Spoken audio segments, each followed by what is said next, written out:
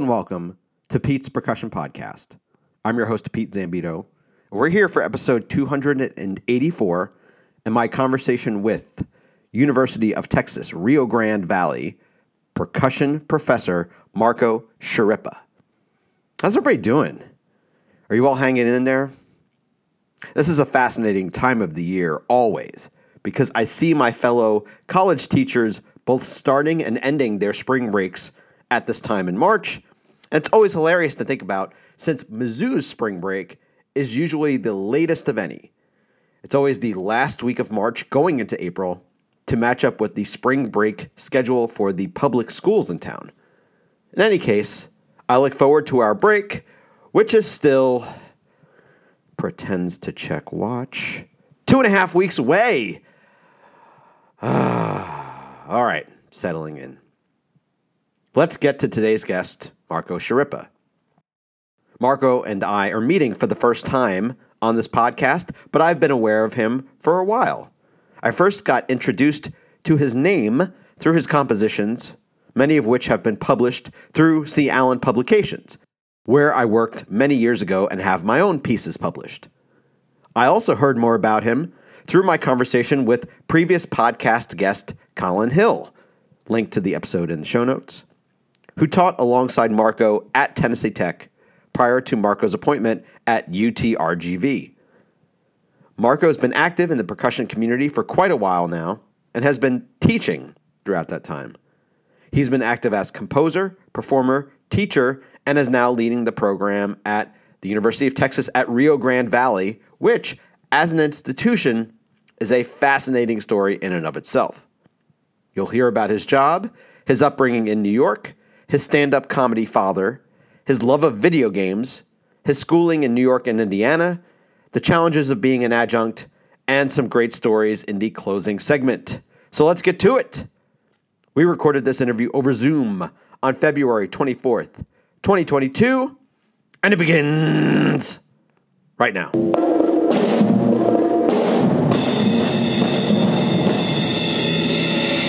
So, Marco, give me a summation of your percussion responsibilities as they are right now. Sure. So I'm currently in the second year of a tenure track position. It's assistant professor of percussion at the University of Texas, Rio Grande Valley. And so without getting too detailed about everything in the school right now, basically it's your kind of run-of-the-mill percussion-only job. So I have a full studio of students, private percussion students, percussion ensemble, and then I do percussion methods, pretty standard. And fortunately, that's it. That's my job. I have kind of a research load. So obviously I'm held to a pretty high standard as far as research is concerned, in exchange for this is the smallest teaching load I've ever had as a college faculty member in the highest ranking position I've ever held. So that's kind of funny how that works. And I'm assuming that they're relating research to performing, right? Yeah, performing, and also they're really big here. I don't know if you're familiar with this university at all, but it used to be UT Pan American and UT Brownsville, and now together they are UTRGV, as well as some other universities. And so, like a lot of the kind of small up and coming schools, we're growing quickly. And, there's a focus on we want to be like a Research One institution, and we have great research funding and all kinds of, financial opportunities for the students because of the sort of primary demographic that we serve and where we're located. And so because of that, our research funding is pretty solid. And so they really push us to publish as well. So in my case, that's, percussive notes articles and educational journals. Not so much my composing, which has definitely slowed down a bit. Not that I don't do it at all anymore, but that's not what my primary focus needs to be, since it's focused on percussion, as a percussionist and not as necessarily a composer or a what have you. So not even works for percussion? it's not like I'm discouraged from it. Sure. But it's more so like, when we look at your materials for promotion, they're not looking to see if I published 5 marimba solos. They're looking to see if I published an article about percussion pedagogy in a journal or something like that. It doesn't hurt to have the other stuff. Right. And I'm playing my own compositions and things like that. So obviously that all counts. But just, it's just kind of a little bit nitpicky specific over what's cool and what isn't based on the description of my job. It was annoying at first, but I completely understand, Right. Even like in that first year, you could get if you do like annual faculty evaluations, and they could be like, this is great that you're writing, but if we do want you to get tenure. So this is more what you need to pay attention to. Yeah. And of course that hasn't been an issue because I came in with the game plan of what I knew I needed to do to be successful and kind of doing that. So, composing, it's not that I'm not composing anymore, but it's just like, I'm not doing it as much. Basically, I'm only writing now when when I have to, if I have a commission or something like that, but I'm not really sitting down and writing just for fun anymore right now. Just because, I have to budget my time. Right. Was that where Joe Moore used to teach? Yeah. So I technically have his former position. Got it.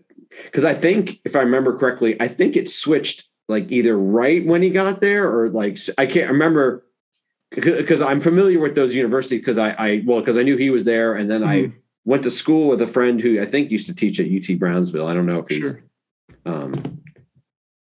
Dan Hunter Hawley. Oh yeah, he works here. Okay. Yeah, so, I think he's associate dean of our music school right now, or of our fine arts department. Gotcha. Yeah. He and I went to grad school together. Yeah, he's awesome. So, yeah, very cool.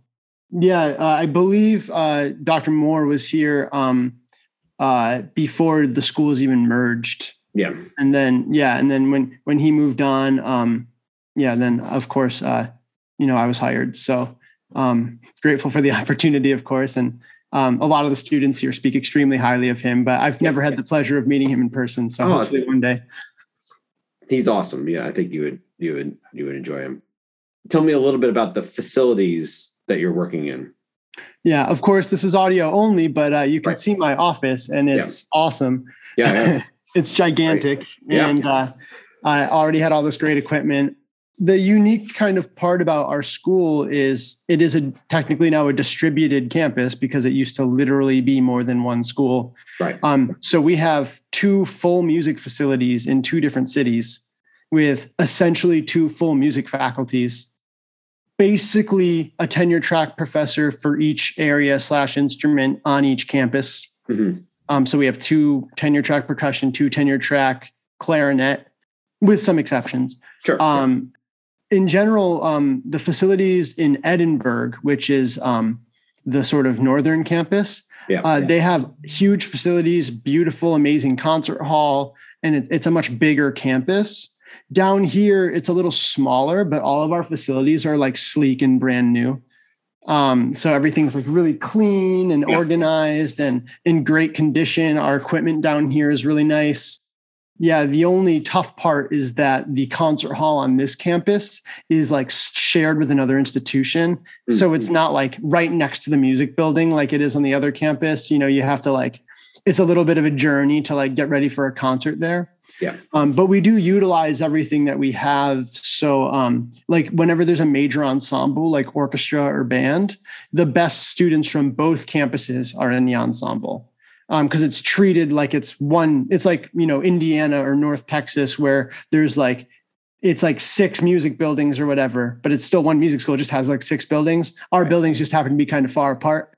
All of the big major ensemble concerts and I do my faculty recitals this way, you perform it once on each campus. Oh, okay. So the university provides transportation all day, every day to students. They have the coach bus with Wi-Fi that just goes from student union to student union.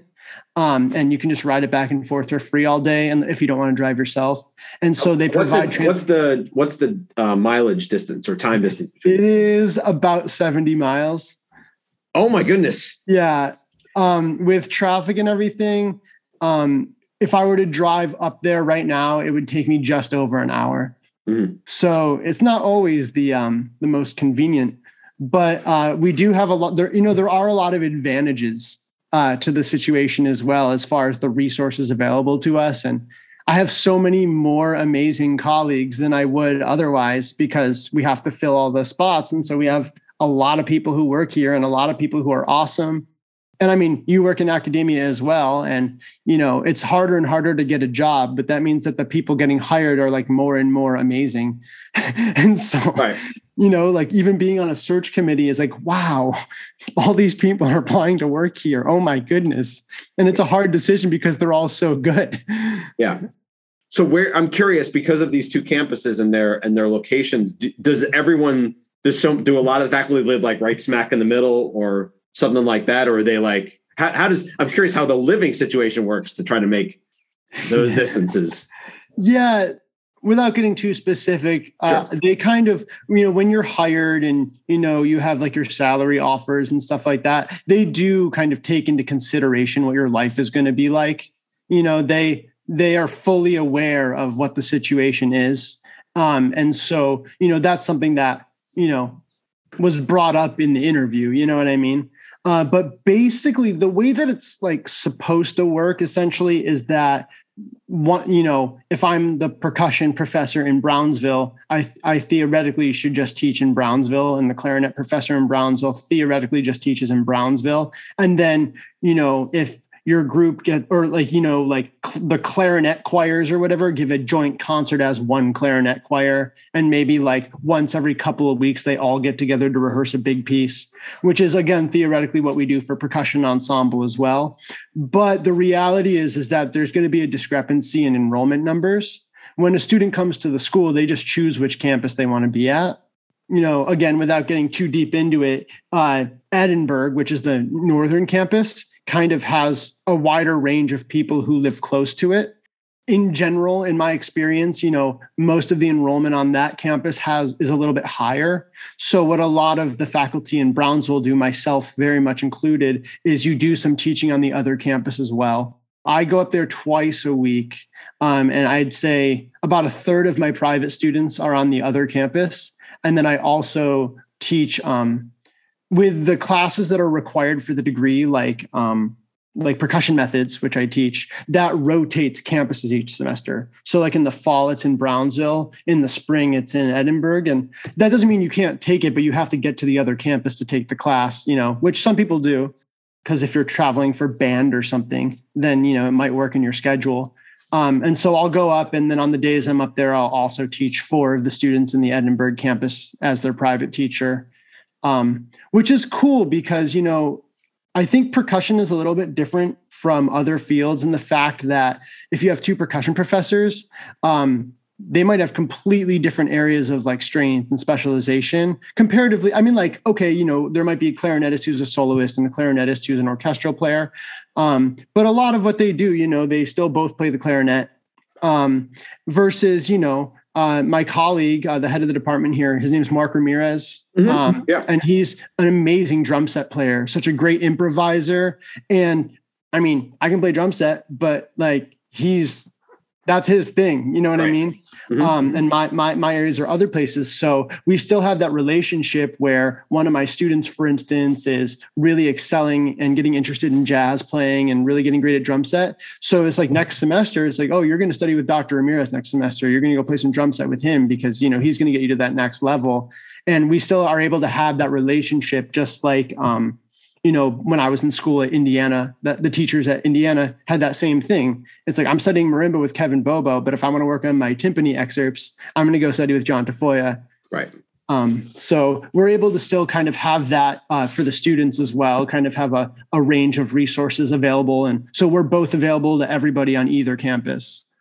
But as far as the living situation, which was your original question, I personally live in a town in between the 2 cities. I blindly moved there when I took the job because I didn't, that was a suggestion that someone made. And when I moved, I wasn't completely aware of exactly what the the protocol was going to be, because it changes. So I live in between, but I've decided it's not my favorite because it just means I have kind of a long commute every day. Yeah. And so my plan is to move closer to the campus that I primarily teach on. And so like I have a longer commute a couple times a week, but now I'll at least be able to like drive home and make dinner and drive back instead of having just going into the office be a day trip, you know? Right. So it's definitely a balancing act. But you know, if the worst complaint about like a job is the commute, you know what I mean? It's like, there's a lot worse things that could be happening. You know, 8 years ago, I worked full-time at Target. So right. I still like this a whole lot better. Yeah. Maybe you don't have as many khaki pants as you once did. Yeah, I only have 3 pairs of khaki pants now. So my number has gone down. Yeah. Tell me a little bit about the students that you're teaching, because that's a very specific area of Texas in particular that you're working in. I mean, you know, we all kind of know as percussionists how Texas is different than everywhere else. You know, the beginning education is so strong because of the way so many of the schools are structured. And that applies to down here as well. It applies to everywhere. So you still get students that, you know, come in and they all have hands, you know, but then also, you know, the struggles that exist are also still very much relevant, you know, with, you know, they all come in with the high level of ability, but also not all of them have explored the actual music as deeply, right? A lot of people work on their drumline stuff and they can all do it so well, but maybe they've never listened to a Mozart piece, you know? That's not to lump everyone together, but you know, you get a lot of that sort of same strengths and weaknesses. And so it's really nice because when I have a student coming in, I can pretty much be assured that, you know, they can play the notes, and then we just have to work on, you know, building our musical ear and, you know, refining. But then of course, in this area, in the Rio Grande Valley, you know, it's, there's definitely people that come from economic disadvantage and, you know, various other difficult situations in their lives. And so that's definitely something to remain sensitive to, especially someone who relative, you know, comes from more privilege. So it's important for me to, you know, make sure that I continue to be understanding and do my best to learn and be able to react to some situations that are unique and not anything that I've, you know, maybe dealt with in previous jobs and in my own life. Yeah, keeping that in mind is I think really important. And as I'm here longer and I continue to learn, I think it becomes a little bit easier to cater to that. Sure. But also, I mean, I really, really like all of my students. Like everyone is, you know, like very respectful and for the most part, very interested in what they're doing. And we have a good time. And, you know, as, you know, I sort of tried to build the culture that I want to have among my students. I actually had a moment this semester where I became like really excited because like a bunch of my students did something that I was going to ask them to do without me asking them to do it, kind of thing. You know, They prepared it the way that they knew that I wanted them to. Mm-hmm. And I was like, oh man, like this is awesome. And so, just some really great students down here. There's just maybe some people that don't have the same advantages as maybe some other areas of Texas and of the country. We're going to back up and then we'll kind of fill out some of the details. So where'd you grow up, Marco? I'm originally from Syracuse, New York. Okay. So right smack dab in the middle of the city, in the middle of the state.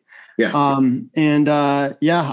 lived there my whole childhood until I left for college. And that was at Ithaca, where I studied with Gordon Stout at the time. Yeah. And Conrad Alexander, more of an orchestral player that also taught there. And Conrad was amazing. So that was pretty much it. Growing up, did you have any family members in the arts? Yeah. So my mom was a ballet dancer by trade. And my father was actually a stand-up comedian.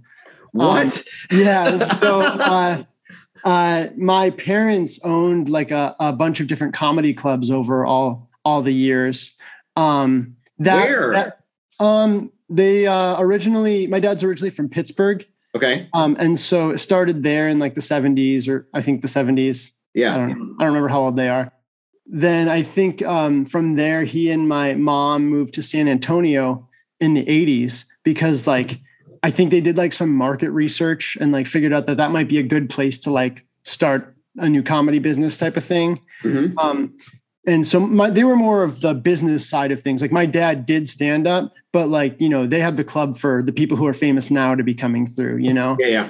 And we're talking about people like, you know, like Drew Carey and like, you know, like Ray Romano, like those types of people who are like before they were TV people. Yeah, when they were all my stand-ups. dad's age, you know, like Yeah, so okay. it's back when they're all in their 20s and they're like we travel around doing clinics at schools for no money so we can build up our CVs. Right. You know, when they're all doing like that stuff. Then they ended up moving to Central New York because my mom was from Central New York and she had some family members that were having health issues and stuff. And so they ended up relocating up there, and that's kind of where we stayed. I wasn't born yet. So when they moved to New York, then that's where I came into play. But then I also have an older brother named Jason, who is also a professional percussionist. He did his degrees at Potsdam at Korean School. Yeah. With Peter Zach? Yeah, with Peter Zach. Yeah. Yeah. Love it up there. And he's Peter Zach's such an awesome guy. So he now is a band director, like elementary and high school. I don't actually know exactly what he teaches currently, but he does like percussion lessons for the district and then conducts at least one band, I believe. And did a lot of the marching stuff in a pretty good school district in the Syracuse area called Liverpool. And so that's where he is now. So it is kind of nice that we're the only two like musicians in the family. And so it's nice to at least have someone who actually has a pretty solid understanding of what I do. And I'm pretty sure that we've all like I'm sure you as well, talking to your family about what you do, and they only a little bit understand it because there's so much more than what it sounds like on the surface. It's like, I'm a percussionist. I play music. You're like, oh, like drums in a band? And I'm like, well, sort of, but not the band you're thinking of. Yeah. So it's nice to have my brother who like understands when I'm talking about, like Stuart Saunders Smith or something. Right. Exactly. Or Stuart Copeland too. I mean, they know that too. Yeah. Pretty much anything that my parents don't understand. Right. It's good. It's a larger shorthand than just being siblings, which is enough of a shorthand. Yeah.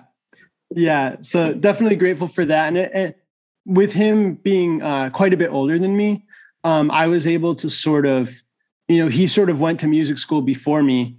And it was one of those things where, we had some people around us that knew how it all worked, but we didn't have like neither of us took private lessons until like very, very late in the game, mainly for financial reasons. But, we didn't have someone guiding him, like telling him like, oh, you should apply to Eastman and like this, we didn't, have that guidance. And so my brother sort of blazing the trail, going through music school and kind of figuring out all that stuff that we all know now.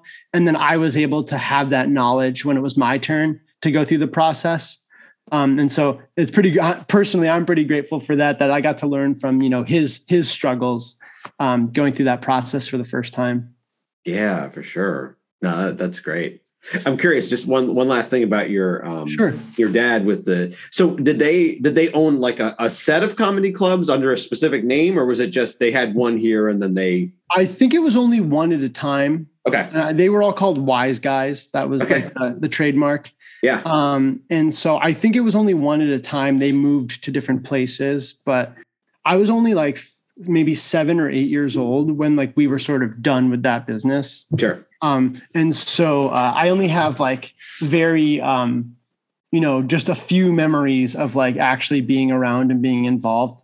But my dad continued to be involved with like doing like charity comedy shows in our hometown. He was kind of a local celebrity. Like he also spent some time on the radio and stuff like that. Okay. And so, he definitely had a lot of opportunities to continue to do entertainment related projects over our time living there. So, it was neat to be involved. That was definitely a a different way to grow up as a young kid, like couldn't find a babysitter. So I'm chilling in the office at the bar on Saturday night. Of course. Playing games on the computer and like doing my reading assignment for first grade. Oh, that's hilarious.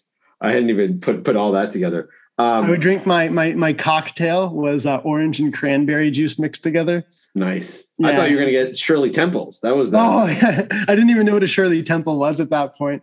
It was the orange and cranberry as my go-to. Nice. Shirley Temple was I think it's 7-Up and maraschino cherry. Yeah, cherry juice. Cherry juice, yeah. So good. What is your dad's name? His name's Bruno Sharippa. Okay.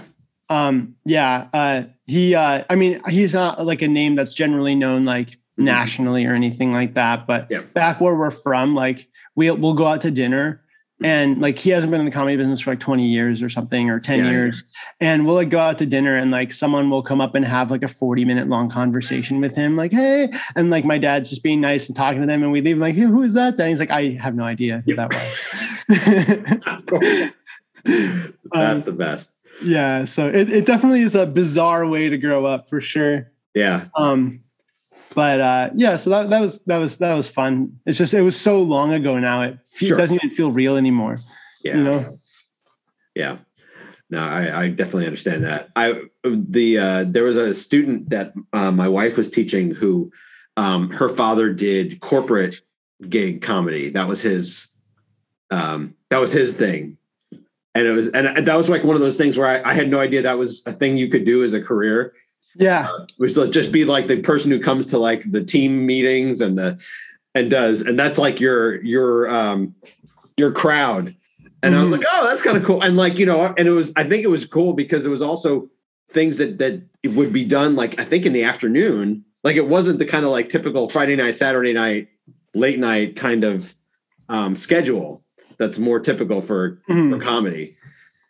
Yeah, not getting home at 4:30 a.m. Yeah, that's hilarious. So, is it through your brother that you start doing percussion, or does it kind of develop outside of that? I think anyone with an older brother generally understands how the sibling relationship goes and who always wins the arguments. Right. And him being 6 years older than me. Not you is the correct answer to that question. It's really tough to beat up a 16-year-old when you're in like fourth grade. So, I mean, I guess I did build an interest in it just because like my brother was always doing it. And I don't think I was necessarily like, when it started, I don't think I was like necessarily that interested in like playing the drums. But my brother was doing it. And like, there were a couple times when when we were little, where he would want to like teach me how to play. And like, basically like I was forced to let him teach me how to play kind of thing. Yeah. And regardless of any of that, it just turned out that, by the time I think we started in fourth grade in my school district is when you started lessons in fourth grade and then band in fifth grade. In my elementary school. And so when it got time to fourth grade, like I was going to start playing an instrument. And then it was like, well, percussion made sense because we already owned the stuff and I already kind of knew what I was doing. And then, I got started and I was by comparison good at it because like everyone's starting from scratch and I already knew stuff, like I started on lesson 6 instead of lesson 1. I remember that from my first day. I started on learning 5-stroke rolls. And so, I guess, like most things, like if you excel at them, it's a little more enjoyable. And so I just kind of kept doing it and I liked it. Like I liked playing music, but I guess I didn't really think about it as like, I liked playing the drums. I just liked playing music. And then it was pretty much when I was in high school and my brother started getting involved with like collegiate percussion ensemble stuff. He spent some time at the community college in Syracuse, Onondaga Community College, which actually has a really, really good music program. The professor there is Dr. Robert Bridge. He's an Eastman, North Texas guy. He taught like Phantom Regiment. And he's a really great teacher. And he works with these community college students, does a 2 or 3 year program to send them to a 4-year school. Some of them go to Eastman, and so my brother was there. And so I was able to go to like all their percussion ensemble concerts. And then I was able to meet, obviously, the professor and study a little bit with him. And I was able to play in their WGI group And so through all of that, I started learning percussion ensemble rep and like hearing all the cool music that was way cooler than the Breeze easy snare drum, exercises I was playing. And so then I started getting pretty interested in like certain music and then kind of built from there. Were you in this school district that you're telling me that you told me like your brother's currently at or was that somewhere else? It's like the next one over, basically. Our school district was a little bit smaller in East Syracuse. East Syracuse Minoa is the name of the school district. It's a smaller school. It's just kind of your run of the mill average, like just a school district. Sure. We had a pretty solid music department. Our marching band was pretty good. But yeah, fortunately there were a lot of good people there who like supported me and my brother and like cared about our success as musicians and made sacrifices to help us when we did stuff outside of school. So I'm really grateful for that. I wasn't as grateful for it when I was a kid because I didn't care. But looking back, I understand what kind of stuff people had to do for us to be successful back then. And so it's pretty cool to look back and know we were supported. So I'm pretty grateful for that. Yeah. While you're growing up, are you involved in anything else that's non-music related, like sports or student government or anything like that? Yeah, we were really into sports. So I know now it's going to sound like I'm making stuff up, but my dad was also the U.S. national champion for Taekwondo in 1990. Nice. Okay. And so my dad he was a Taekwondo coach at a local university for like 30 years. So he got my brother and I into Taekwondo like really young. And then also being into other sports, I played baseball and soccer and hockey. So, but that all kind of hit the back burner once music started getting bigger because marching band takes up a lot of time. And so when marching band and indoor started becoming a thing, the sports kind of hit the wayside. But yeah, I'm a massive hockey fan still now. That's like who's your team? Pittsburgh Penguins. Oh, because my dad's hometown is Pittsburgh. My dad's from Pittsburgh, so I grew up rooting for Pittsburgh teams. So they chose me. It's fine. But yeah, so hockey is still like actually like a pretty big part of my life, to be honest. But mainly just in the watching capacity now. Right. So sports and stuff, and I'm also a huge gamer. I play a lot of video games and I always have, and that's always been one of my biggest artistic inspirations. I'm pretty outspoken about that on social media. So I think everyone who knows me is very well aware that is where I'm coming from. Right. So yeah, that was pretty much it, so it was pretty ordinary, I think in a lot of ways, but what's your game of choice, I guess? So as of this recording, my total games played in my life is at 681. Okay. Because I also have a list and all kinds of information. But my number one, it's funny that you asked because I actually over the summer made my definitive top 20 games of all time. And my number one game is Pokemon Silver from 1999, second generation of Pokemon games. So not that I necessarily play it all the time anymore, but that's my number one favorite game ever. So does it relate at all to like the age you were when you were doing this? Yeah, I think it's okay to take into consideration, how it made you feel at the time.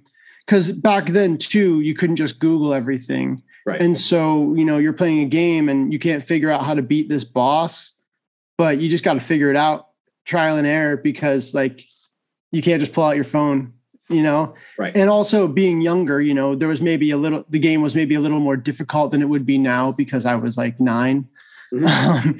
But there's just like parts of that game that, since not everything was spoiled before I played it for the first time because I wasn't reading the internet, there's all kinds of like surprises in that game. To be very specific, there's a point where after you like beat the final boss, you get to go to this whole new area that you had no idea you were going to get to go to. And it's like, whoa, mind blown. And like the way that I felt the first time I found out that that's what was happening, like I can never replace that feeling and I'll never get that feeling back because I can't experience that for the first time again. Yeah. But I remember at that point, it was like full body goosebumps. like on the verge of tears. Like, I can't believe this is happening right now. And like, it's one of like the strongest emotions I've ever felt. And it was when I was 9 playing Pokemon. So, yeah. So I think it's okay to take that into consideration. It's not necessarily the best game of all time, but it's my favorite. Yeah. Well, if you've played so many different games, what I'm curious as a sports, is there like, do you have a favorite sports game do you do the sports side of it, or are you focused on other types? Yeah, I'll play everything. Actually, to be like completely honest, like I think we've all gone through periods where maybe we thought about leaving music for one reason or another, sure. Whether it's being discouraged, you can't get a job, or being overwhelmed. And I still maintain that like my next choice for a job or like a career is to be like a game journalist or something like that. Okay. So I'm really into playing everything and seeing how everything works and learning about, just like you listen to a bunch of music and observe compositional styles. And, you know, maybe I'm not the biggest jazz person, but I'm still interested in learning about it. And so when it comes to sports games, I mean, obviously I gravitate toward hockey games, right? But I think it still technically counts as sports. I play a lot of Rocket League. I don't know if you're familiar with it. No, I don't know what this is. It's like a 2-on-2 or a 3-on-3 soccer game, okay. But you're driving rocket powered cars at the ball. Okay. And like if you like use like your nitrous boost, you can like jump your car and like fly. Okay. But only like in limited quantities. But it has like a really high ceiling of skill. Like you can get really, really good at it to the point where there are people who now play Rocket League professionally and make 7 figures.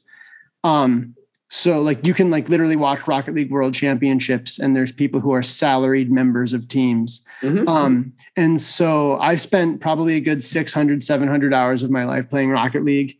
Not so much anymore because you go through philosophical struggles there where it's like, do I really need to play Rocket League right now? Or could I be practicing? Because it's like, it's not like I'm going to go pro. I'm already pretty good, but it's not like I'm going pro. So what am I really doing here? I'm just like dumping time down the drain, you know? Yeah. So I like to gravitate toward games that give me unique experiences, you know, a lot of story-based things, or even if a game just has an interesting art style or a great soundtrack, being able to experience that is something that is life-altering in a capacity. So part of the reason I'm laughing is that where I thought you were going to say you were going to be like an esports guy. Yeah. If this percussion thing didn't work, not the journalist, like the actual. Yeah. Esport. I just don't want to spend that much time getting good at a video game. You know, like I consider myself to be like with Rocket League, like I'm pretty good at Rocket League compared to the average person, but I'm terrible compared to professionals. I really don't want to spend that much time practicing small technical things. Like I do that. I already do that in one area of my life, you know, and it's already hard enough. Yeah. That's hilarious. That's a good point. So one last video game question is, because you mentioned your love of hockey, have you played NHLPA 93?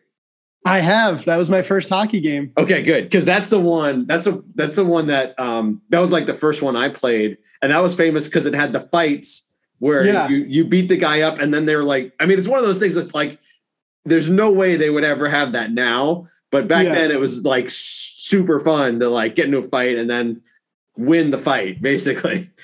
Yeah, I played on the Sega Genesis. Yeah, it was on the Sega Genesis, and the cartridge that was like tall and had the yellow EA Sports logo. Yep. Yeah, I used to play that with my dad and my brother, and we had the rule because I was a little kid. Yeah. There was the rule where you had to pull your goalie and let me score twice at the beginning of the game because I was like 5. Right. You go to Ithaca for undergrad. Yeah. How do you know about the school?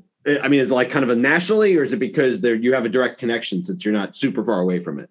Yeah, it was only 45 minutes away from where I grew up. And I did know that, like, I think some of my teachers through K-12 went there also and got their music ed degrees as I got older and started learning about that.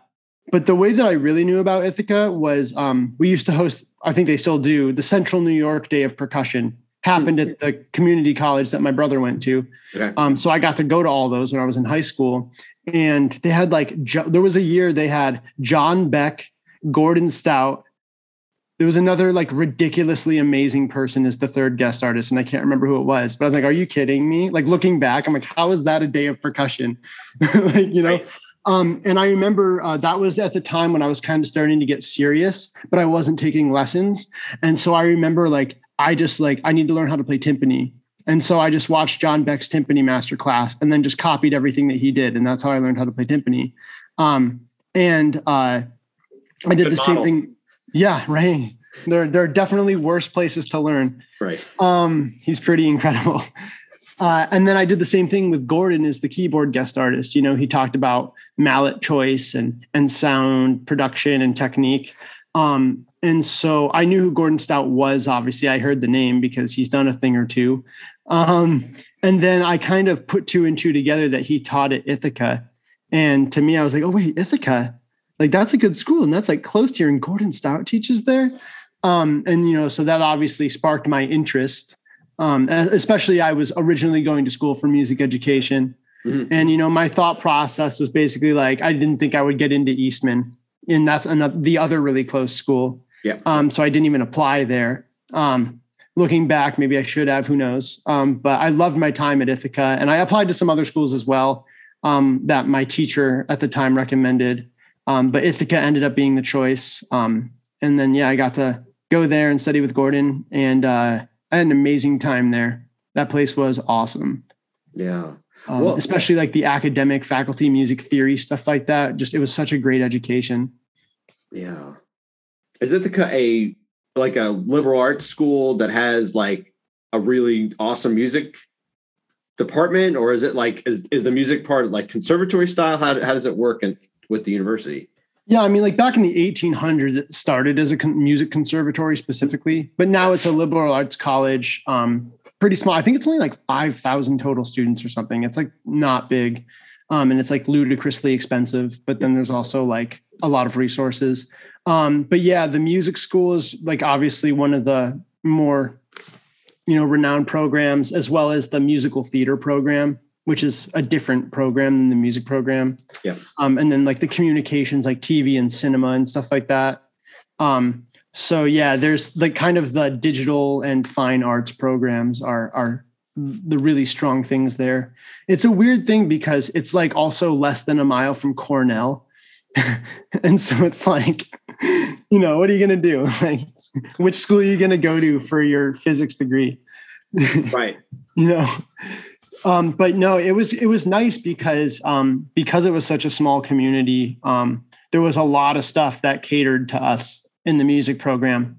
And we got a lot of attention, and like, if you got accepted to a conference, they found the funding for the students to travel to the conference, which isn't always a luxury at music programs. Very true. And so, I mean, I think just like all schools, you know, there's some difficulties nowadays with stuff like that. But when I was there, it was really booming, and we had awesome faculty and great facilities. And the city of Ithaca is also really cool. I really enjoyed living there. So I miss it a lot, to be completely honest. I really like my time there. Maybe a little less green where you are. It's pretty brown. It's actually cold out right now. It's legitimately cold here. Yeah. But you know, my first year when it hit 100 degrees on Christmas, I knew I was in for a wild ride. Yeah. So Snow boots were not really coming out. No, someone made fun of me for having a snow brush in my car. It's like it's been there forever, but yeah, I guess I don't really need it. Right. Yeah. I know I've had other people who've studied with Gordon, but I can't think of who they were at the moment. But wrist technique and finger technique is different, right? Yeah. Gordon, it's like, didn't he kind of like create his own system, like for holding mallets? He's a big proponent of like finding the technique that works for you. Mm-hmm. The quote that he gave me in one of my lessons that I always remember is, technique serves to control the quality of your sound. You know, the purpose of technique is just to help you make the sounds that you want to make. Right. You know, that's what it is. And so I don't want to try to tell his story because sure. I don't know it, but from what I remember, it was basically like when he was young, his teacher, when he was a kid, taught him how to hold 4 mallets. But since like he was like, his hands were small, he learned like a modified grip, but then he scored in Stout and he got really, really good. and then kind of just never ended up changing. Yeah. You know, and so I can't really go into the mechanics because I don't really know, but basically like it's just his grip that works for him. And so, yeah, I mean, when I studied with him, we talked about technique, you know, to the point where like, hey, you're doing something that's like objectively bad here and you should fix that. But when it comes to like, you know, if I play this octave on marimba and I hit it correctly and it sounded good and my hand looked bad, like who cares? Like you made the sound that you needed to, and that's what matters. Yeah. So I think that's kind of how that manifested itself sort of in the teaching, which I think was really helpful to me specifically, because I tend to do stuff kind of against the grain and oftentimes sort of unorthodox as well. Mm-hmm. I have a lot of trouble, like I'm good at following directions, but I have a lot of trouble like completely perfectly replicating someone else's vision, because I'm like always pushed to like make a change that like makes more sense to me or approach it my way. Yeah. And so, you know, when I hold the mallets, I technically play Stevens grip, but I feel like if you compared me to the book, you'd be like, that's not good. I gotcha. Well, I've heard from other people who either worked with you or knew you in school, and they were all just like, I'm really annoyed because Marco is just like way better than me, and like it just bothers me. She's like hitting all the right notes like really fast and stuff. It was just, you know. Yikes. So your reputation as a player has come through with various people. Well, it's nice to hear that other people have that opinion of me, because that's not always what comes out of my mouth. Right. Yeah. Right. It's right. If like for me, if it's not, wow, if it's better than I suck, then like that's a major compliment, personal compliment. Yeah. Right. Yeah. I mean, I'm flattered that anyone even thought enough of me to say anything. So that means a lot. That's awesome. What are the other experiences within percussion? Like, were you doing, does Ithaca have a band? I mean, a marching band? No, very much not. Okay. So it's like, but so is everything more concert experience oriented then? Yeah. I guess, you know, I haven't been to every school ever, but I have been to enough schools that I think I have some range of comparison. One of the big things I think with Ithaca is they were really big on academics, like academic music courses. Mm-hmm. My bachelor's degree was actually in music theory. Oh, okay. And it was a bachelor's. I ended up double majoring in music theory and percussion performance. There were 8 tenure track theory faculty when I was there for a music school of like 450 students. Gotcha. Like, so that kind of thing. Yeah. They were really big on new music and adventurous programming. So like the orchestra would always win awards for like adventurous programming. Like there was always a contemporary piece on every concert, you know, a lot of diverse, you know, composers and things like that. I mean, kind of related, what was Gordon or the people that were in the academic music classes pushing you to write at this point? Not necessarily pushing me to write. I just wrote a lot, and Gordon supported that obviously because he, you know, knows a thing or two about that. Yeah. So just a lot of my lessons, I might bring in a piece I was writing and we would work on it, and I would perform, you know, in studio class and on recitals, my own pieces. But I was able to like take composition lessons when I got to be an upperclassman, and I was able to fit it in my schedule, and stuff like that. I was able to pursue the avenues I wanted to pursue. But I think, yeah, really what makes my time there unique is that I was able to do the theory degree. And I think that had a huge impact on kind of who I turned out to be from there, because, you know, I got to take our extra level of oral skills, which is like only solfegging Elliott Carter, Wow. You know, and, you know, I got to take analysis of pop music and analysis of symphonies from 1825 to 1925. And like all those kind of really 16th century counterpoint I got to take, you know, as a senior. And I think that kind of stuff had a humongous effect on me as a musician, just because it caused me to like learn more stuff, you know, and have a wider frame of reference for the music that I'm playing now. And if that makes sense. But I wasn't like, you know, it's not like we had like, you know, a West African drumming ensemble that toured the world or anything, you know, something unique like that. We had the steel band, which was, you know, we played on every percussion ensemble concert, but it wasn't like our thing. Yeah.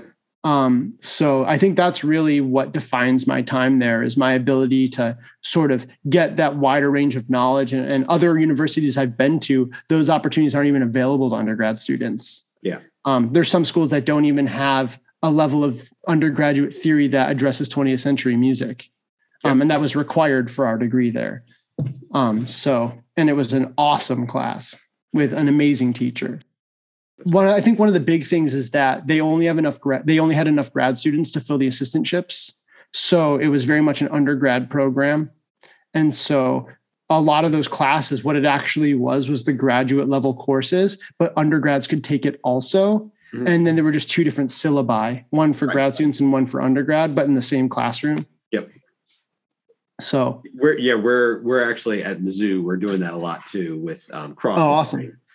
For those exact reasons. And they have to have different setups for like different assignments or different levels of assignments for the grad students, like you're saying, versus the undergrad. So. And getting to sit next to a grad student who really knows what they're doing in a class like that as an undergrad was also pretty amazing.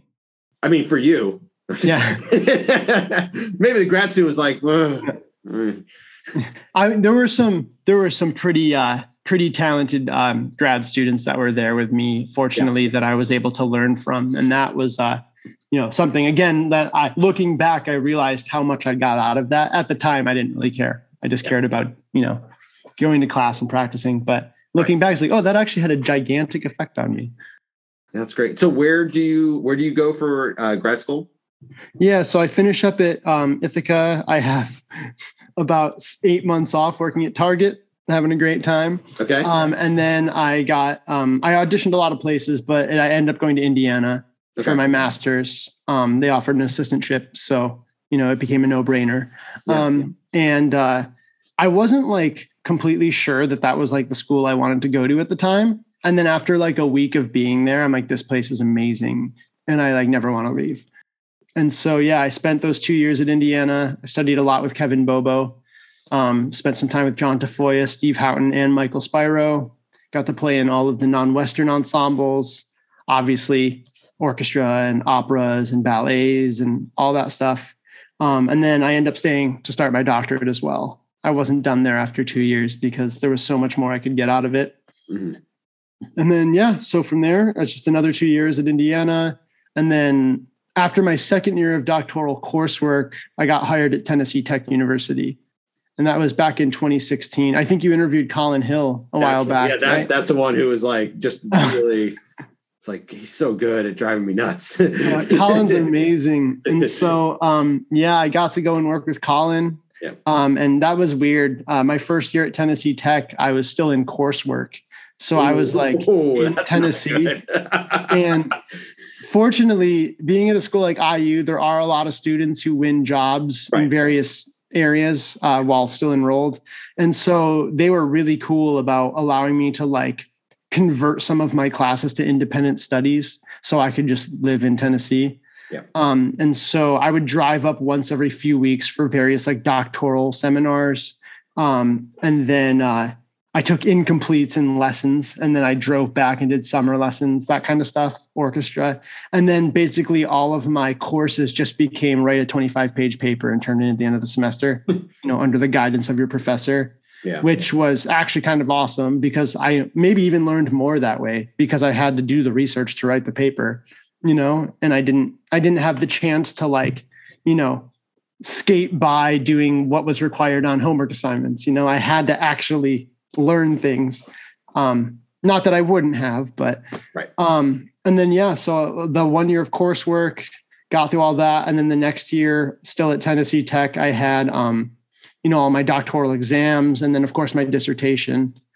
And then I was able to get that done, and then graduated in 2018.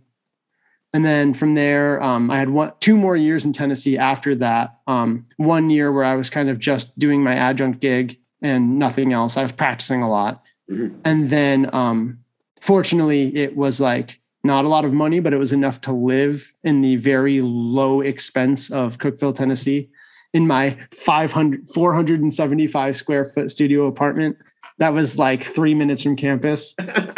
That's like a bed and Yeah. like a desk, and that's about it. I had both of my computers, all my like gaming consoles, and my marimba in the living room. Mm-hmm. And so like you get in, you have to like tiptoe, like squeeze through everything to like get to the bed. And then my last year in Tennessee, I was like, okay, I need more income. And so I actually got hired to be the office and the box office manager for the Bryan Symphony, which is the regional orchestra in town there. They actually like share the concert hall with the university. And I actually got to work in admin for a professional orchestra, which was pretty cool. And I learned so much. But of course, meanwhile, I'm still teaching at the university, and that turned into a pretty tough time. And I think we've all gone through those times that were a slog. And I had like my Wednesdays, I worked at the symphony from like 9 to 3. And then I went to campus to do marching band from like 3 to 6. And then there was steel band. And then I taught lessons at 10 p.m., 11 p.m. and midnight. Oh my goodness. Like those were my students' official lesson times. Wow. Because that's what worked. And so it was days like that. And so it was not sustainable, but I did enjoy what I was doing, at least. Sure. As unhealthy as it may have been. Yeah. And then I was taking interviews, and I was a finalist for quite a few jobs. And then the UTRGV call came 2 days before we locked down for COVID. So I slid in just before everything shut down and signed my contract, and then made it through the rest of 2020. And now I'm here. So that's really good timing. Wait, so 2 days before lockdown, you got the offer? So I submitted my accept my official, I accept this job. Gotcha. I believe it was 2 days. Yeah. It might've been 3 days. It was the same week. Yes. It's a memorable time. Yeah. No matter how you. And then we went to spring break and we never came back. Yeah. Yeah. Pretty much. Yeah. It was a weird way to leave my students. That was not very fun, but yeah. A couple of questions here. Backing up here. So first off, just kind of living wise, what was it like moving out of New York State? I was young at the time still. Sure. I was 21, 22, something like that. But I still consider that young. I mean, I had traveled a little bit within the US, but like I didn't know anything. So when I moved to Indiana, I was like expecting it to be the deep South, just because I didn't know. I've only ever lived in upstate New York. And so it was different. I liked being on my own. Like I'm not someone who necessarily like gets like super homesick or like anything like that. I was excited for a new experience. Most of the stress of that mainly comes from, I'm an adult that has to like live on my own now, right. But yeah, so that wasn't too bad because especially you're moving into like the controlled environment of another university. Bloomington, Indiana is not like the rest of Indiana, as you can imagine, because it's, a major university. And I went to a gigantic music school full of people that do the exact same thing as me all day. But then moving to Tennessee from there, that was my first time like, okay, I'm an actual adult living in a place that's not a controlled environment.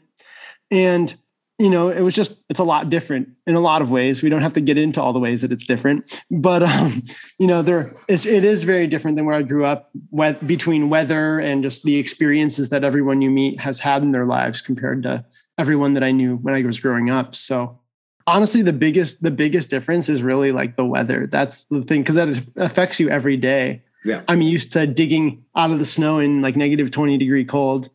And then now I'm down here in Texas where it's literally my first day here. I tried to go for a run and I just turned around and went back inside. I'm like, no, that's not happening.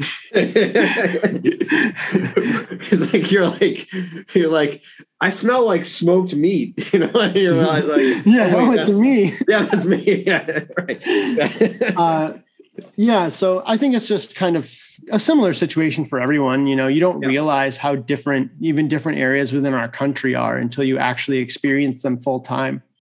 Obviously you took from various couple professors while you were at Ithaca. You took from obviously, kind of the whole gamut at Indiana, but like specifically with what was similar, different studying with Gordon and studying with Kevin Bobo? Because I know Kevin's, that's where one of his degrees is from. Yeah, he also studied with Gordon. Yeah. There is a pretty clear difference. And I think one of the big things with Gordon is I kind of describe my time with him, and I don't know if he would describe it this way, but this is the way I kind of felt, was it was almost like, have you ever gone bumper bowling? Like when you were a kid and you have the bumpers up in the bowling alley? I've done it a couple times as an adult. It's an experience. And so the bumpers aren't there to make you throw a strike every time. The bumpers are there, like if you really mess up, the bumpers keep it from going in the gutter, right? And that's almost kind of what it felt like studying with Gordon was like, where I was 100% like myself all the time. And Gordon basically intervened when I did something really stupid. He's like, okay, maybe don't do that. Yeah. But like, you're on the right, that kind of thing. Mm-hmm. And I wouldn't say that Bobo like micromanaged or anything, but he was like very like organized and like short-term goal oriented. Like, what are we going to accomplish for next week? Like he can recite like everything that I did for every week so far that semester, and he knows exactly what our goal is and exactly where we're trying to go and how we're going to get there.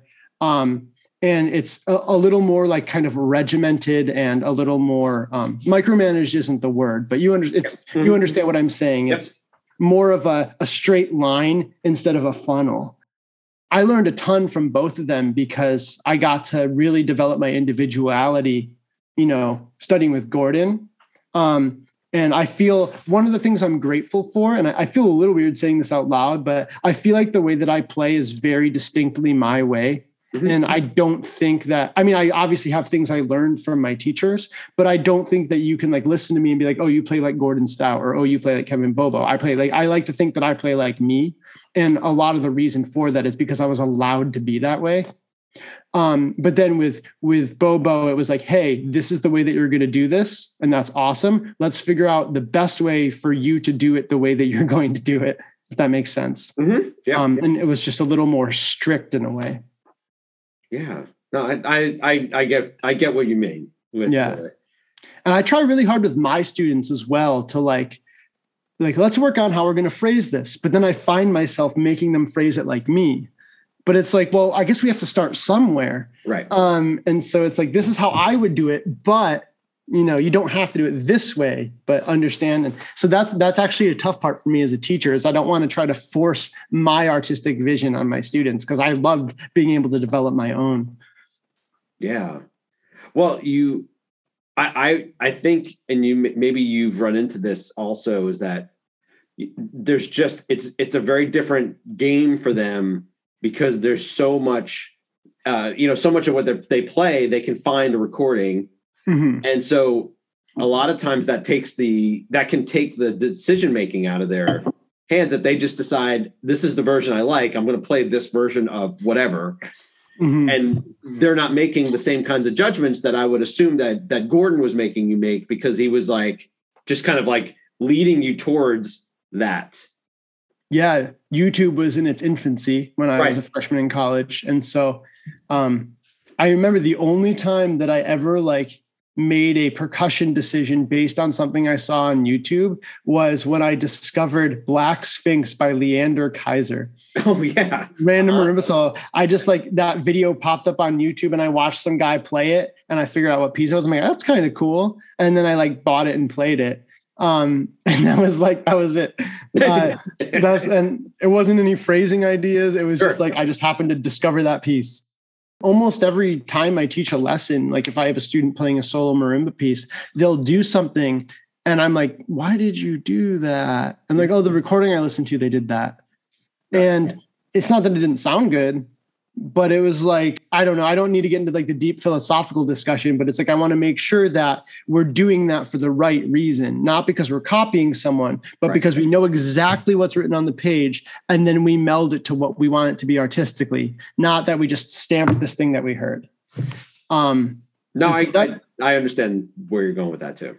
Yeah. And so that is a tough thing to deal with because I guess until it started happening a lot in lessons, I didn't even think of that as being an issue because, and it's not really an issue. I mean, they're listening to really good players. If you're going to play something exactly like like Jihye Jung did. Well, she's amazing. So please do that. Yeah, exactly. Particularly note accuracy. Like, knock yourself out on that. Yeah, like, by all means. Yes. Let's just understand how we got to that decision. Right. Well, I think that's it, is that it's always the question. I know I when I was taking lessons and my professor, my mentor would be like, okay, explain why you did that.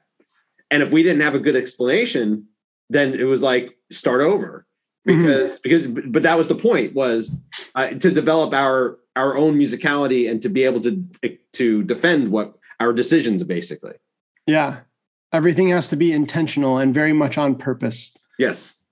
Kind of in a related question, and this is not necessarily specific to the schools you studied at, but at Ithaca, did it feel like there were people that were there that you just never ran into?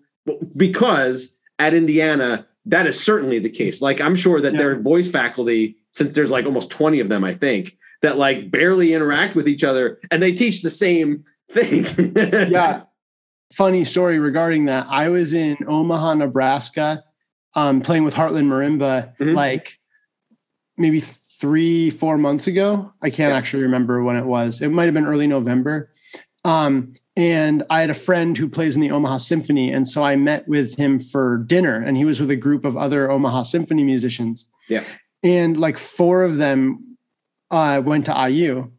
And I was introduced to all of them because it was a table of people I didn't know. Yeah. I recognized one of them, but we didn't know each other. And one of the other people who I hadn't been introduced to yet was telling me that they remembered me from school. And like, we were in orchestra together. And I'm like, I've literally never seen this person before. And like, I was there for 6 years. Like, so we happened to be in orchestra together, but I was in orchestra with a lot of people because there's like 5 orchestras. Like, and I felt bad because they recognized me. But it's like, I've literally never seen you before. And like, apparently we went to school together. But at Ithaca, it was very much everybody knows everybody, at least the people who were around a lot. Obviously not everyone is as much a part of the community sometimes as others, but the percussion studio is all really close. And at that time there was like 20 of us or something.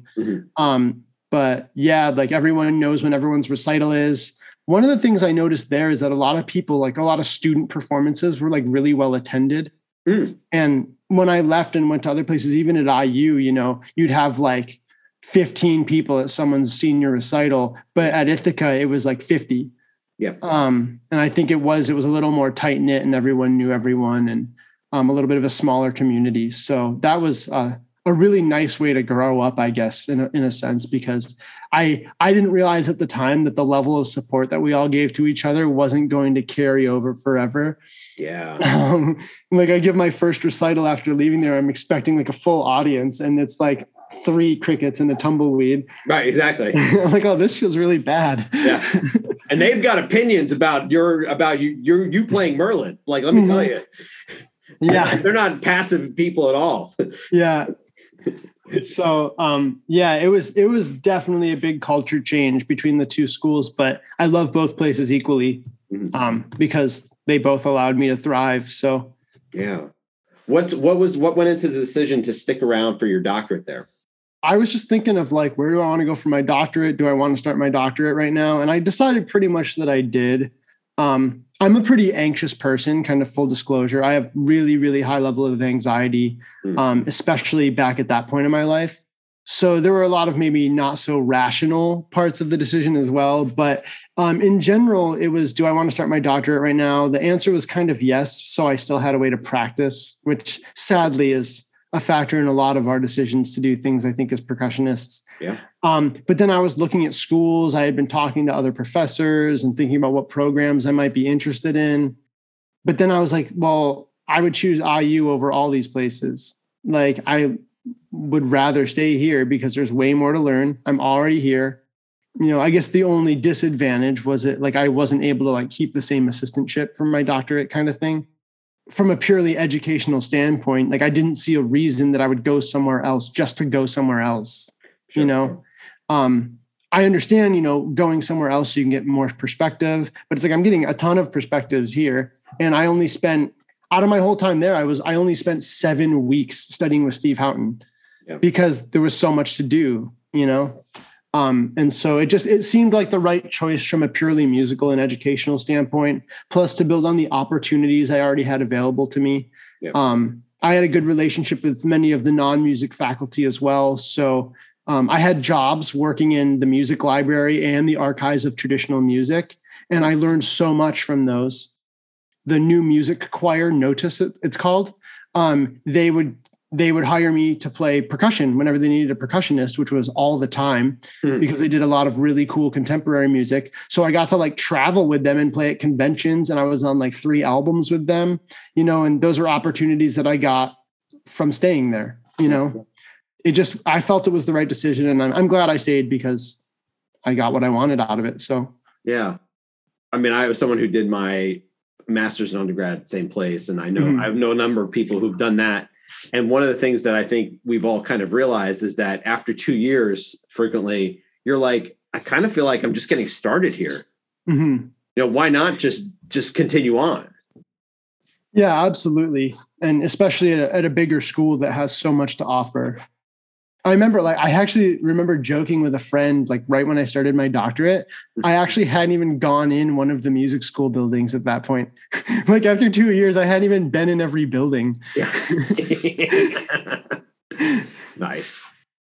How do you know about the position in Tennessee while you're still a doctoral student? Fortunately, I had some good guidance when, again, without getting too detailed, basically I had some good guidance on kind of how to start getting my name out, you know, basically by traveling around and doing clinics and stuff like that. And so my first year of my master's, I ended up having some success in marimba competitions. And so I was able to sort of use that as a talking point to be like, hey, X professor at this school, like, can I come in and do a clinic? I just like won this, and like, I'd love to do a recital and talk about whatever, and I'll do it for free because I'm 22. And so I ended up getting quite a few clinics at various schools. Glad I got that out of the way early because you're not very good at it when you first start doing that. In 2014, in the fall, I did a clinic. I did a tour of Tennessee for like 2 weeks. And so I did University of Tennessee. I did Tennessee Tech. I went to Lee with Andy Harnsberger. Where else did I go? I went other places. Oh, Middle Tennessee State. Okay, yeah. I hit one of the schools in Indiana, a couple schools in the state of Indiana. And so I met a bunch of people and got a lot of experience there. But of course, one of those places was Tennessee Tech, where Colin taught. And we were connected. We missed each other at IU. We were never in school together at IU, but we knew all the same people. And so when that job opened, I feel like I had sort of a foot in the door to be considered because he had already met me and seen me do things. And so, I was a little bit lucky too. Just I think because of the people who applied, there were actually some ridiculously strong applicants for that position. And, you know, I was fortunate to be given that opportunity. So I made sure that I grabbed it the best I could. Yeah. But as you said, you take that job and you're not done with your coursework. No. This kind of leads into a different topic that I want to get to because I think Colin brought this up, talking about you, which was just that you were doing so much with the teaching, but you also needed to make an income and like more of an income. So you took like the admin job, like you were saying, and at some, like while you're doing all that for those years, when you're finishing your doctorate, you're still there. What's it going to take for me to get the job? I mean, how are you holding up? I mean, now looking back, it makes a lot more sense. I was 26 when I got hired at Tennessee Tech, and so that's pretty young. And obviously age doesn't come into consideration for hiring, but I was very clearly someone that didn't have experience.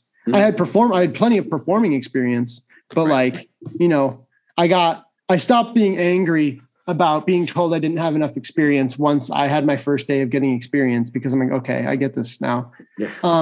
But I mean, in all fairness, I was, still in my 20s and I didn't have a family or anything. So I made enough money to like not die.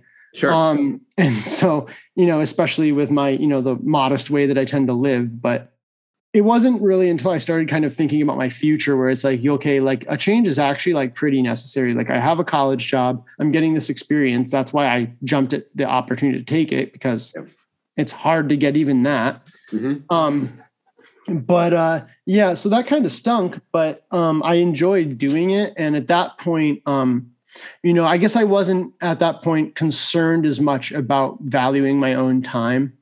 That's one of those like self-care health things that a lot of people like to, be better about. Yeah. And I think when, maybe this is a deeper discussion, but sure. I think especially as percussionists, I think we're kind of intrinsically taught to like, always spend more time than everyone else to get to the same place. Like we're always at rehearsal an hour early and leave an hour late. Right. You get your first few gigs playing like a musical or something like that. You don't get paid extra for cartage. You get the same $500 as everyone else, even though you were there an extra like 13 hours. Mm-hmm. That's a good gig if you got 500 on that. Yeah. Right. Yeah. I remember the first gig I got where they paid me for cartage and I was like, are you kidding me? Like, is this a joke? And so I think, growing up, it's even being in drumline, it's sort of like the drumline culture where like we're staying after rehearsal to like work on this. And like I never thought a second thought about it. I want to be good. So let's do more. Yeah. And so that kind of trains you, I think, to like value your time a little bit less. And so I didn't really have a problem with it because it was like, well, yeah, I'm pouring everything into this because this is what I've wanted to do my whole life. Yeah. But as I got a little bit older and started to act like more like an adult and like see like my contemporaries, like, moving on with their lives, like, okay, maybe like I should do something about this and maybe like take a little better control and like not do so much stuff for free anymore and stuff like that. And so fortunately, obviously getting this job and now it is an actual salary that is what I'm worth. It's a little bit different. And they're fortunately, again, in this position, they're very respectful of our time. Like you can't have more hours than this of teaching. Right. Like you can't have an overload. I was like, oh, really? Yes. Well, and you probably, is this the first, had you had like insurance and stuff? No, I'm serious. Like, yeah, I'm doing quotes right now. Right, yeah. It was like Medicaid and stuff. There was no job security or insurance in the adjunct gig. So, it was like the marketplace and stuff like that.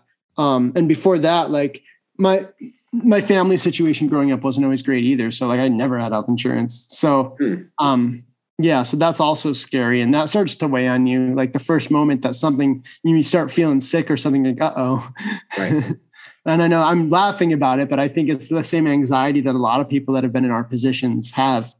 This kind of leads, I think you've hinted at some of these items already, because when you talked about the drum line, you talked about like your schedule and you had the days where you were starting your lessons at 10 PM at night and all that. Like that makes sense because it's what it's what happened to work out for that day. But there's also a point when you probably are like, I cannot possibly keep doing this for much longer or I will like lose it. Yeah. That was what was happening in 2020. Yeah. I knowingly took on too much. I also gave 2 recitals that year. On top of everything. So I literally did nothing but work and practice. And for the most part, I mean, I did find that fulfilling because I went to bed every night feeling good about what I accomplished. Yeah. But again, basic like personal health is like important. I'm glad that I've started to sort of like take better care of that because sometimes you don't realize the negatives that are coming out of that behavior until it's like too late. So. Right. I mean, and that's part of where some of like the job insecurity can come in, particularly if you just snap like at the wrong person at the wrong time. And it's not because there's anything necessarily wrong. It's like, you just didn't sleep. Yeah. And all of a sudden, like, you're like, oh my God, what, is it over? Like, Yeah. Yeah. Yeah. So, I never got into that situation, but as someone who is pretty anxious, I've been afraid of that before. Yeah. So, oh no, I graded the student's paper wrong. What if they complain about me? Yes. And then I can never get hired ever again. Yeah. That's the kind of stuff that enters your brain for sure. Yeah. Meanwhile, I'm trying to get a retail job and I'm not even getting called for an interview because I gave them my honest resume. Nice. See, there's your boundaries. You found them. Yeah. I did before I got hired for the symphony back in 2019, I was applying for jobs at like GameStop and Old Navy and stuff. Mm-hmm. And I just wasn't even getting called to interview. And I just have my resume that I use, but it does say that I have a terminal degree. So I guess that was my bad, you know, like, but I don't want to lie. Right. And so like, yeah, that was tough. Like I was having trouble getting hired, like in a entry level retail job. Yeah. I got you. Yeah. And the last kind of bit on this is that, as you said, you get hired right before the pandemic, but because of that, you don't have you don't get to really have closure with who you were teaching in Tennessee. Yeah. And that's rough. I mean, I know that's rough because I've had other people I've talked to who, not necessarily because it was pandemic, but like they know that like these are the students that they've really brought up, and then they've had this, this other opportunity come up that they have to kind of bail faster or in a different way than they wanted to. Yeah, I had really good relationships with a lot of my private students at Tennessee Tech, and fortunately, I mean, we still met. I made a Discord server. And we met over Discord, and instead of having lessons in percussion ensemble and stuff, I made listening assignments. So like every week they would have to listen to like Bartók Concerto for Orchestra in its entirety. And then I made like a very specific like guided listening guide, like, oh, listen in first movement here and what happens here in the bassoon, and then tell me about this, like stuff like that. Yeah. So at least we're learning something about music, and so we still met like over Zoom, but literally I never saw any of them in person ever again. Yeah. That was definitely weird, especially because I had invested in being there and people were used to me being there, and then they come back and I'm gone. And there was some other weird stuff because Colin Hill also became the director of the School of Music on an interim basis currently. So they hired 2 new percussion people to come in. So not only was I gone, but like both of their percussion teachers had changed jobs technically. So I imagine that wasn't the greatest experience. I mean, the new people that came in were great, I'm sure, but it's a little jarring when that big of a change happens. Oh yeah, for sure. All right. Well, I finish up with random ask questions. Sure. First question, an issue in percussion education that most gets under your skin or drives you the most nuts? Whew, I got to be careful on this one because I don't want to sound like I'm blaming anything on anyone. No, I know what you mean. I love the marching arts. I grew up in the marching arts, and I think that the marching arts are of great value to pretty much any percussionist. But I do get bothered when people are brought up but as if that is the only thing that matters. Especially when you're going to go to music school, you're going to be a band director. I think it's important to understand that while that's awesome and there's a lot to learn and you're going to do it in the future, that there's so many other areas of music, especially as a percussionist, that you need to develop touch and tone and knowledge in. And I think that with that sort of one-track mindset, it can really hamper your development once you get to the college level. I mean, you have the hands to do literally anything, which is awesome. Yeah. But sometimes you see people come out and that's the only thing that they know. And so it's like, okay, let's make a musical phrase on the marimba, but then it's, I can't actually read pitches or, even like sometimes in an extreme case. And I'm not saying that that's everybody, right, but I do think that it's really important for percussion instructors at that level to work to make sure that their students are exposed to the widest variety of music possible and help them get just as excited about everything else as they do about the marching arts. I'm not saying that they have to know every Beethoven symphony by the time they come out, but they should have, listened to at least one jazz album and at least be able to play swing time on drum set, and at least be able to understand how to like phrase or whatever their snare drum part in their band pieces. They're non-marching band pieces. You know what I'm saying? Mm-hmm. and at least have done some work, on reading pitches, things like that, or vice versa, depending on what you played. It's bothersome to me when someone, if that's all you want to do and you're going to be an engineer when you grow up, I don't really care. But if you want to come to music school and your student wants to come to music school, they should have played something other than their marching band music and their all-state auditions.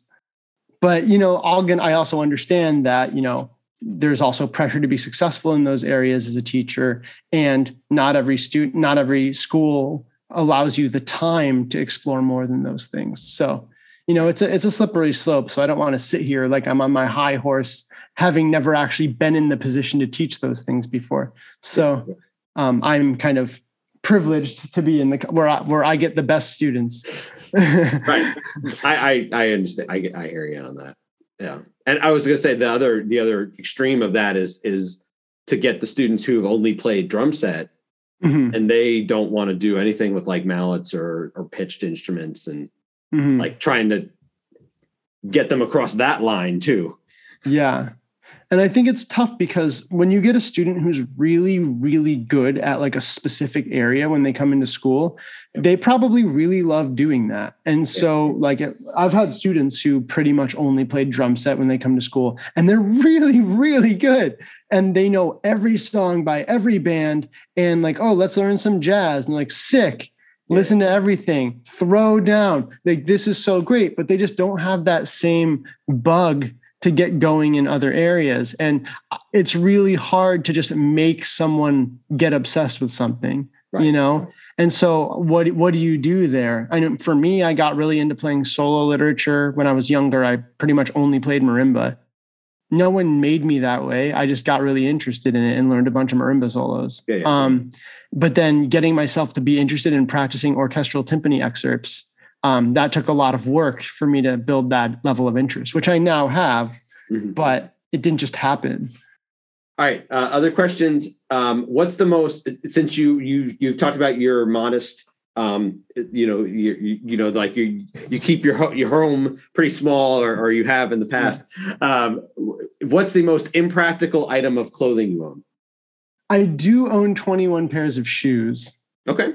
Are they like sneakers or shoes? Some of them are like, flagrantly bright colored, like Adidas and stuff like that. Yeah. I have a different pair of dress shoes to go with each of my belts. Nice. So I always can match my belt to my shoes, things like that. But I'm still like, I'm pretty thrifty. The shoes that I'm wearing right now, I have these nice brown dress shoes on, but they were $4 at Walmart. Nice. I'll show them to you right there. See? Yeah, right. Those are nice good shoes, right? Yeah. $3.99 at Walmart. Sweet. So, you can be impractical, but also thrifty. So yeah. Oh, those are not separate things. Yes, of course. Gotcha. All right. Has anyone ever nailed an impression of you? And if so, how'd they do it? I've discovered over my life that I think I act a way that warrants impressions among some of my friends. So there are various aspects of who I am that people tend to imitate, like in a humorous way. Sure. Yeah, of course. One of my really, really close friends from undergrad, without going too deep into the story, basically we threw a party for a bunch of the music students on Valentine's Day, but we threw a Halloween themed costume party on Valentine's Day.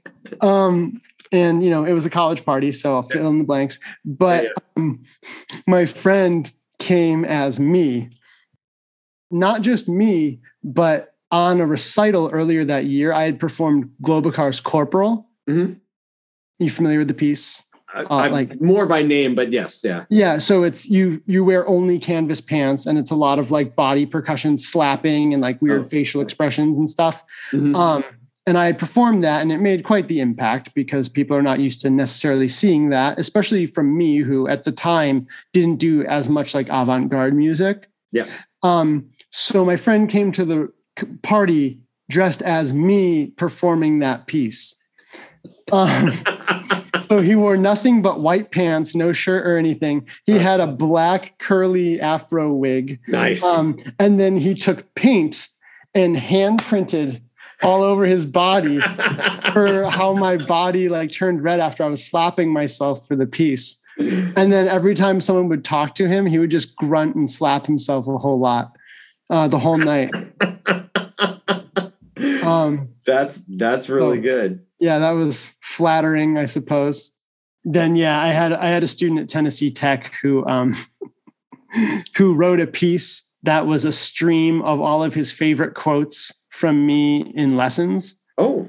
And so he like did like kind of like some like improvisation on a few non-pitched instruments while like speaking some of the things. And it was pretty bothersome to me because there were some things that I can't believe came out of my mouth in a professional situation. So we won't get too deep into that.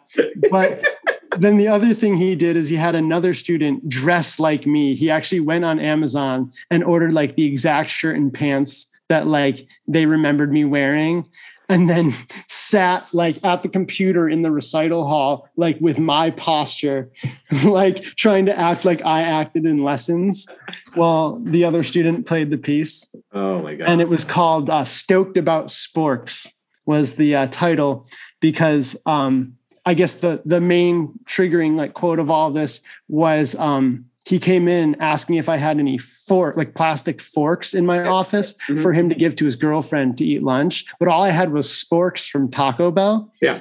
And so I'm like, I have this. And he's like, she's not going to want this spork. And then I suggested that he break up with her because you shouldn't date someone who's not stoked about sporks.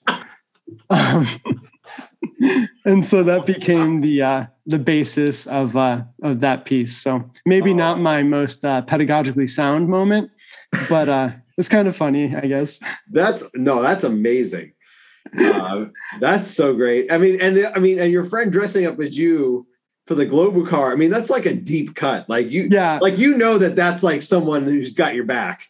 There's a very small subset of people in the world who would find that humor. Right. Or would get it, or like have it like not need to explain to him. You know? Yeah. That's music school. That's the beauty. Yeah. Yeah. Oh, that's amazing. All right. Next question. What is a great movie and what is a terrible movie? So I'm not a huge movie person. I've only seen in the past like 10 years, I've seen 2 movies in theaters. Oh, wow. Okay. So like, I'm really not, because I play video games. Sure. So it's tough to answer because like I don't have, I guess my favorite movie, although maybe, might not be my favorite to suggest to people nowadays, but I really enjoyed Superbad when it first came out. Oh yeah. Yeah. Because it came out like a day after I graduated high school. Oh, so it just like really resonated with me. Of course. And I really non-ironically like the Jackass movies. Yes. Yeah. They're incredible.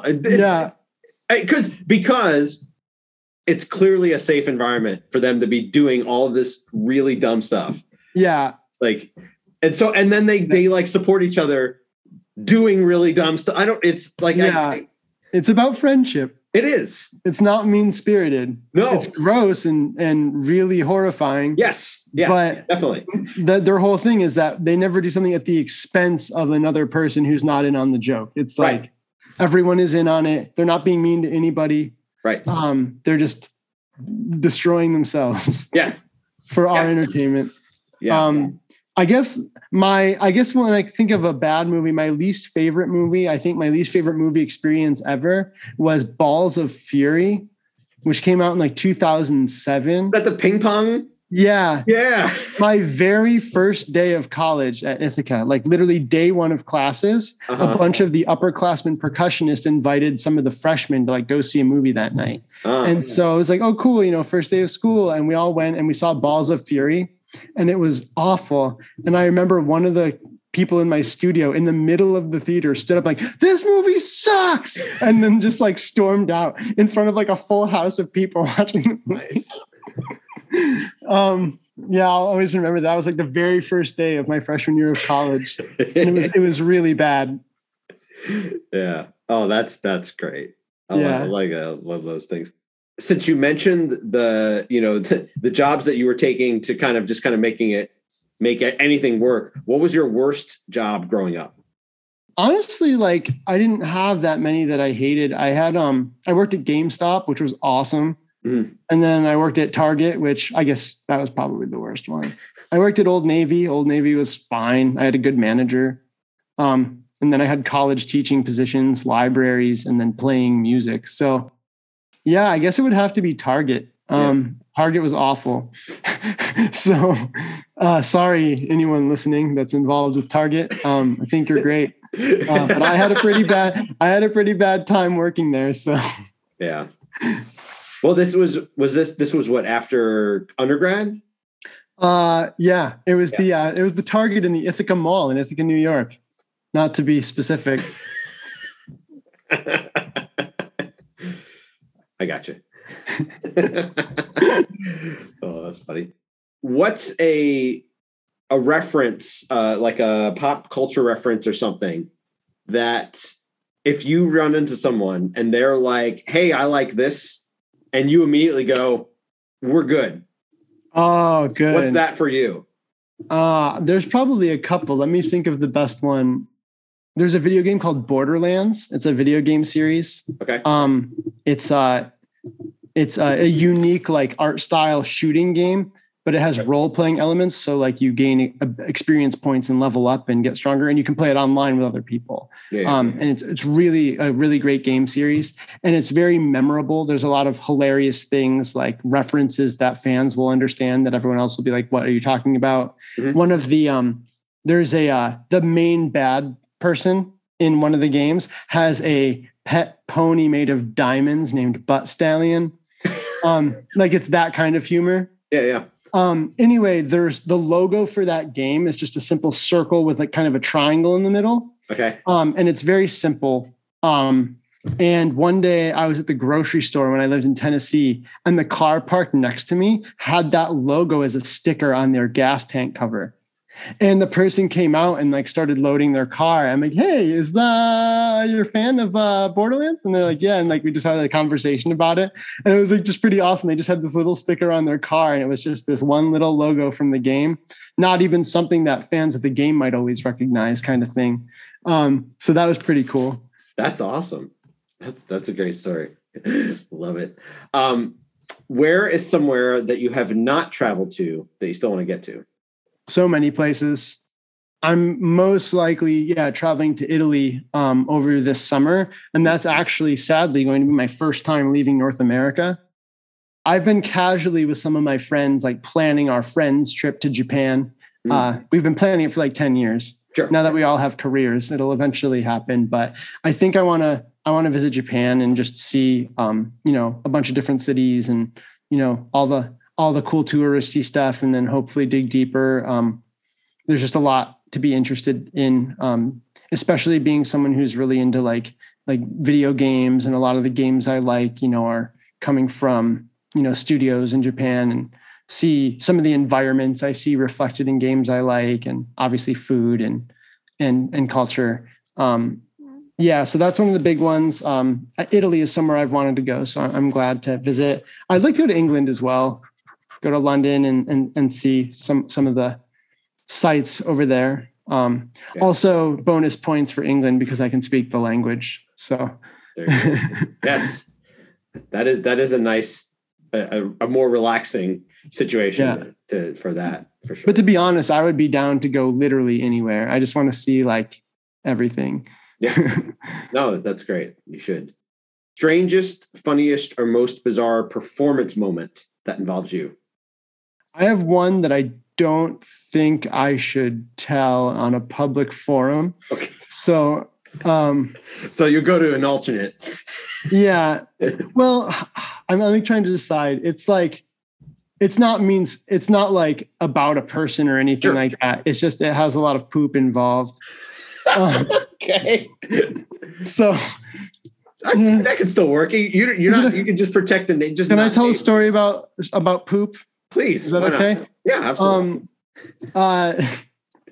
When I was in school, it's not about a specific person. So when I was in school, in undergrad, the end of the year, the night before graduation, we did this, we called it the Commencement Eve concert. And it was this amazing, really cool concert in one of the gyms. Like, you put up black tarps everywhere. They set up 5 stages, and it's like the orchestra on one, the marimba ragtime band on one, choir, and then there's like musical theater soloists, and it's an hour of nonstop music going from stage to stage with a light show. There's like a $500,000 light fixture on the ceiling, and it's all directed by one of the composition professors at Ithaca, Dana Wilson. And it was such a great concert. And we did, the night before was like the open dress rehearsal for anyone in the community, and then the night of was only graduating people and their families. Yeah. But it was like 2,000, 2,500 people in the audience for each concert, and we're antiphonally around them.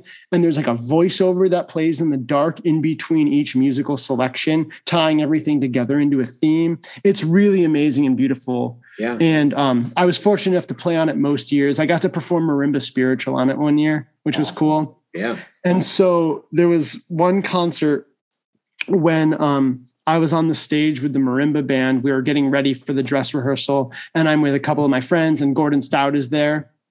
And one of my colleagues is like, "Hey man, did you just like fart?" And I'm like, no, like you probably did. We started having like the "you smelt it, you dealt it" argument like children. 19-year-old me, I still consider that a child. Yes. And so we're like, it smells so bad over here. Like someone definitely farted. And like, we're joking about it, but also getting kind of mad because it's like starting to like, you're starting to like gag because it smells that bad. Oh boy. And so we go to the back of the stage to go down the stairs so we can run. We have to run behind the audience to another one of the stages in the middle of the performance in the dark, because we have to play in the orchestra also, as well as the stuff on that stage. Yeah, and so we get down to run back to the orchestra stage to get ready for the show to start. And there's just like a huge circle of just like diarrhea all over the floor in like the little like private alcove between the stairs and the back corner of the stage. Like, so people in the audience, if they looked at the stage, they wouldn't be able to see it because it's like in between the wall and our staircase in the corner of the stage. Yeah. But somebody, I guess, just ran over there in secret and just like had their business in that private little corner because they couldn't get to the bathroom. Yeah. And it's just like, what are we supposed to do right now? Like the concert's about to start and this is here. Yeah. And so we ended up running and telling the director and then getting someone from facilities, and they had to like clean and sanitize like the entire area. And we started like 25 minutes late. Oh my goodness. But it was like, yeah. Yeah, I couldn't believe like I was so nervous. I had to play Marimba Spiritual and like, from all these people, and I had to sit for 40 minutes and then play it. So that's even scarier. Yeah. And I'm worried about that. And then I'm like, okay, this is unexpected. Yeah. Yeah. So that was hopefully that was the cleanest way I could have told that story. That is insane. Yeah. Yeah. Wow. That's probably the most unexpected thing that's ever happened to me during a performance. I mean, if it gets more unexpected than that, then I don't even know what to tell you. Honestly. Yeah, it definitely helped break the tension. Yeah, I wasn't as nervous anymore. It's like, okay, well, at least I know I'm not having the worst day of everyone in this room. So I'm just playing a 15-minute marimba solo. Like I'm fine. Yeah, in front of all these people. Yeah. So, wow. Yeah, that's that. All right. Last question, Marco. Yeah. One piece of art, could be music, movies, books, podcasts, YouTube clips, theater, visual art, video games, whatever, has impacted you the most recently. Recently or ever? Yeah. Recently? Well, you can, it's your call what recently means.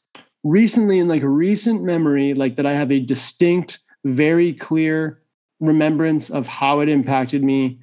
I would say, can I name 2? Is it okay if I name 2? Yeah. They're both video games. Okay. The first one is Final Fantasy VII Remake, which just recently came out, and it's, a modernized remake of one of the greatest video games and greatest video game stories of all time. And it was just absolutely enthralling and immersive. And it was like, when I was done, I was so sad that it was over. And it's very rare. Like sometimes I listen to when I listened to The Rite of Spring for the first time, I remember I was ready to cry when it was over, not because necessarily the music was pushing me that far, but because there wasn't any more left. Right. And I wish there was more, Yeah. And then for a pretty different reason, the Life is Strange video game series. Those games are what you would call an interactive story, where you have a character where you walk around and interact with stuff, but it's almost like you're playing a movie. So your personal choices do affect the story, but it's overall, you're just playing through a story. There's not challenge. You're not fighting enemies. Yeah. And those games all have stories that touch on some pretty tough subjects. There's one that deals a lot with racism. There's one that deals a lot with gender identity, but in video game form.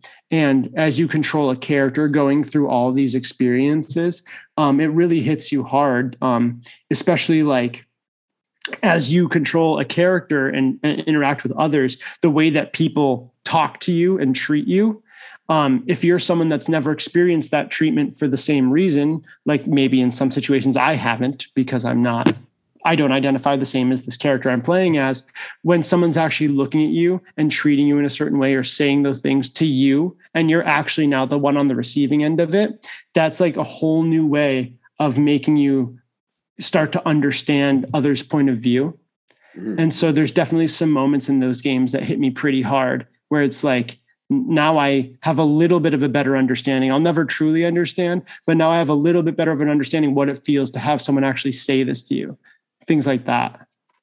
So I would say that those are the two, one because of the wow factor and one because of the changing who I am factor, Yeah, that's great. All right, Marco, thank you. We are done. Awesome. Really yeah. Thank you so much for having me on. It was so great to meet you and get to chat. Yeah. I really enjoyed it. Yeah, you too. This was great.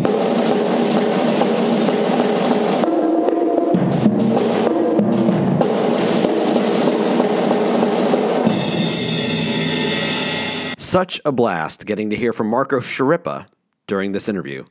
I wish him the best of luck on continuing to build the program at UTRGV, for his good cheer, his continuous work in the video gaming career. No, he has a career. That's why he's on the show. But also for his hopefully wonderful upcoming travels. This week's rave is the 2021 film The Worst Person in the World, starring Renate Reinsve, Anders Danielsen Lee, and Herbert Nordrum, and directed and written by Joachim Trier. I was able to catch this film in our local art house theater, and is one that is up for a couple of Academy Awards in the upcoming weeks. I heard good things, and I can report good things. The film follows Julie, played by Reinsve, over a period of a few years as she crosses into her 30s, and she is trying to figure out what she wants out of her life, which includes what she's doing with her relationships with the other two gentlemen I mentioned, and the challenges that came out of that. Suffice it to say, Reinsve plays the titular worst person in the world, but it's more that she's just a very complicated person who's trying to figure it all out. In any case, there's a lot to like about the film. One, all of the primary actors are really good, but particularly Danielsen Lee as Reinsve's primary, much older boyfriend throughout the movie. In a lot of ways, he plays the conscience of the film and delivers a number of incredible lines of dialogue that really felt like they hit the spot for many in the audience, myself included. Two, the music is amazing. Throughout the film, there is a ton of pop music that is playing of all eras, some of which are included as music that is in scenes, and some of it is just the film music. But it was a lot of fun to catch up on all of that during the film. 3, the opening scene that involves Reinsve and Nordrum's character, Eivind, was truly amazing. They meet at a wedding that she crashes, both of them in committed relationships, and while they don't cheat, they have and form a pretty astounding connection that propels much of the rest of the film. And 4, There's a pretty incredible sequence where Ryan Zvei's character suddenly stops time and Cheese starts running around Oslo while everyone else is frozen.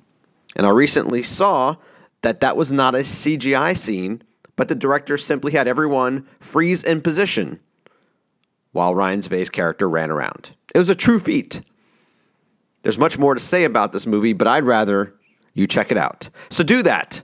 Check out The Worst Person in the World, now in theaters. And that's our show.